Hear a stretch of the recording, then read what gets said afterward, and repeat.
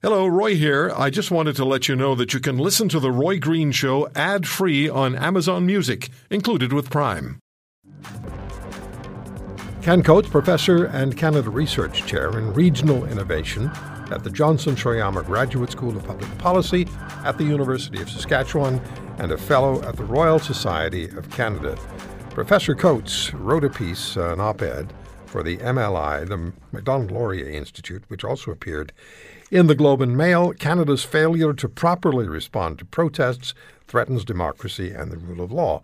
I also want to say this. Professor Coates is an absolutely prolific writer, and one of the books that I really would recommend to everybody, if you have young people in your house, What to Consider If You're Considering University. What to Consider If You're Considering University. Professor Coates, good to have you back. How are you? Great to be with you again. Let's start, because Canada's failure to properly respond to protests threatens democracy and the rule of law. That's the title of your op-ed. And a quote from it is, recent Canadian conflicts have a nasty and angry edge. We pick it up there. Can you just elaborate on that, please? Well, I always get concerned. I think protests are invaluable. So make sure everybody understands that the idea that you stand up and speak truth to power is an absolutely essential element of journalism. It's an essential element of the academy. It's a political protest. We should always be speaking truth as loudly as we can. But there's some really nasty elements now. David Suzuki, sort of mused out loud about, you're going to see pipelines blown up, if you don't sort of abide by the wishes of a very small minority of extremely radical environmentalists. That's worrisome. It's very worrisome when you see people who are anti-vaccination sort of oriented showing up in front of hospitals and blocking access to the hospitals. It's worrisome when somebody photobombs,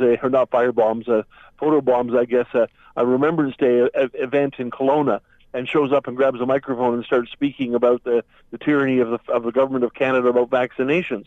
There's a nastiness in the air that I find very, very unnerving. It's not, disputes are fine. We always will have them in Canada. We've always had them in Canada. Any democratic society will have people on different parts of the issues. But my gracious, we have to learn to speak to each other constructively. People can protest, but if they go over the line in protest, we must rely on government to stop it quickly. We cannot let protests drag on and interfere with lawful activity. And that's where I think we're falling down. We've got a series of events, Fairy Creek in British Columbia, some of the Coastal GasLink protests, not just the ones in northern British Columbia, but the ones that have popped up across the country last year and again this year. These are not acceptable, in my view. By all means, protest. Stand by the roadside, stand outside a minister's office, stand in front of the legislature, protest all you want. And in fact, that's very important.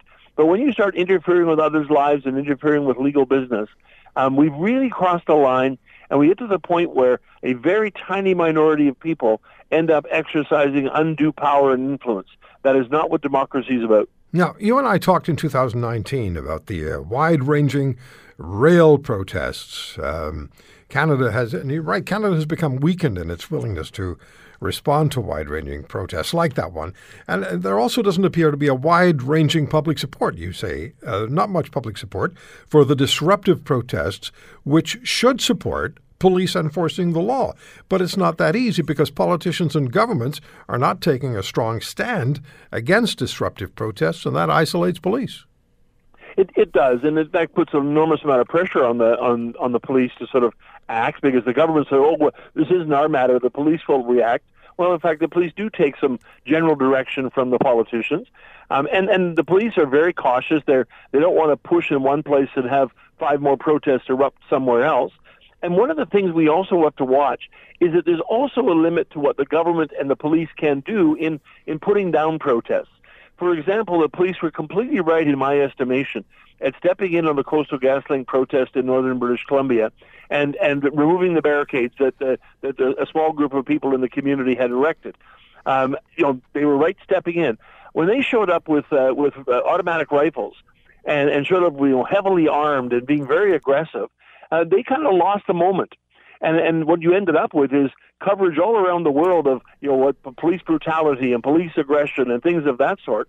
The police have to be very, very cautious, but the police have to know that the government backs them, that the government says, yes, protest legitimately, do not break the rules. If you go over, you do more than sort of a temporary disruption, we're going to remove you, and we're going to stand by it. And that's where we get a problem right now that, quite frankly, the government actually has moved very, very quickly on the anti-vaxxer protests and is proposing new legislation that will actually make it illegal to sort of, have these kind of protests in front of hospitals, because those protests go against government policy.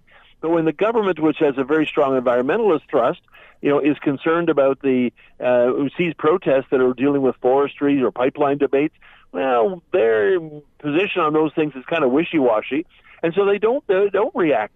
And that just basically empowers people, a very tiny minority of people, to push the envelope even further. And when you start pushing the envelope further and further, at some point people think, well, what's the value of democratic elections? I mean, we elect governments to make decisions. If they make decisions, they should stand by them. Yeah. That's where I think we have a real problem emerging. Well, we also have an issue with governments enacting legislation, and really with the intent of making the courts, or having the courts decide whether the legislation passes the constitutional acid test. And I don't think that's a smart way to govern. And if police are, at some point, Professor Coates, if police get to the point where they say, well, are the politicians supporting us moving in on this particular protest? If they are, we're going in. If they don't, well, maybe we won't, because there's too much pressure on us. That damages our societal fabric, as you're stating. So the next question I have for you, I'm putting a whole bunch of things together. It's a goulash. What about media's role in covering protests? And how would you assess how media have covered, for example, the pipeline protests? So my observation would be the media has done a dreadful job. With great respect, I've got lots of tons of friends in the media, and I do a lot of work with the media over time. But in this situation, it's kind of interesting. The one with the Coastal GasLink one in British Columbia, you have a situation where the media has paid almost no attention to the elected representatives of the community who are in favor of the pipeline, and who have actually written and spoken out publicly about the fact that the presence of outsiders, of environmentalists, and of protesters who come in from away, financed by some of the environmental organizations, are actually really harming their community. That's actually a really big story. When you get a situation where the emergence of protests is actually dividing communities and dividing families, that should be covered even more than the protest itself. This is a situation where the Wet'suwet'en people have to be able to make the decisions themselves, for themselves and by themselves. They don't need outsiders. This is not my position. This is the position of many people in the community, including their elected officials.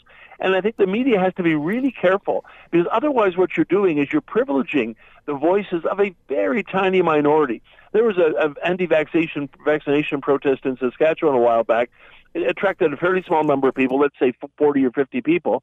It got a lot of inches of newspaper coverage and minutes of radio and TV coverage. And the real story should have been virtually nobody shows up to anti-vax protests. And I think the media has to look at this in the broader context of what's actually going on. By all means, tell people what people are protesting about, but give equal voice to the other people who aren't protesting and who are comfortable with the government's decisions. There's a need for balance and a shift away from sensational stories, the protest of the day. We can do a lot better. If you want to hear more, subscribe to The Roy Green Show on Apple Podcasts, Google Podcasts, Spotify, Stitcher, or wherever you find your favorites. And if you like what you hear, leave us a review and tell a friend. I'm Roy Green. Have a great weekend.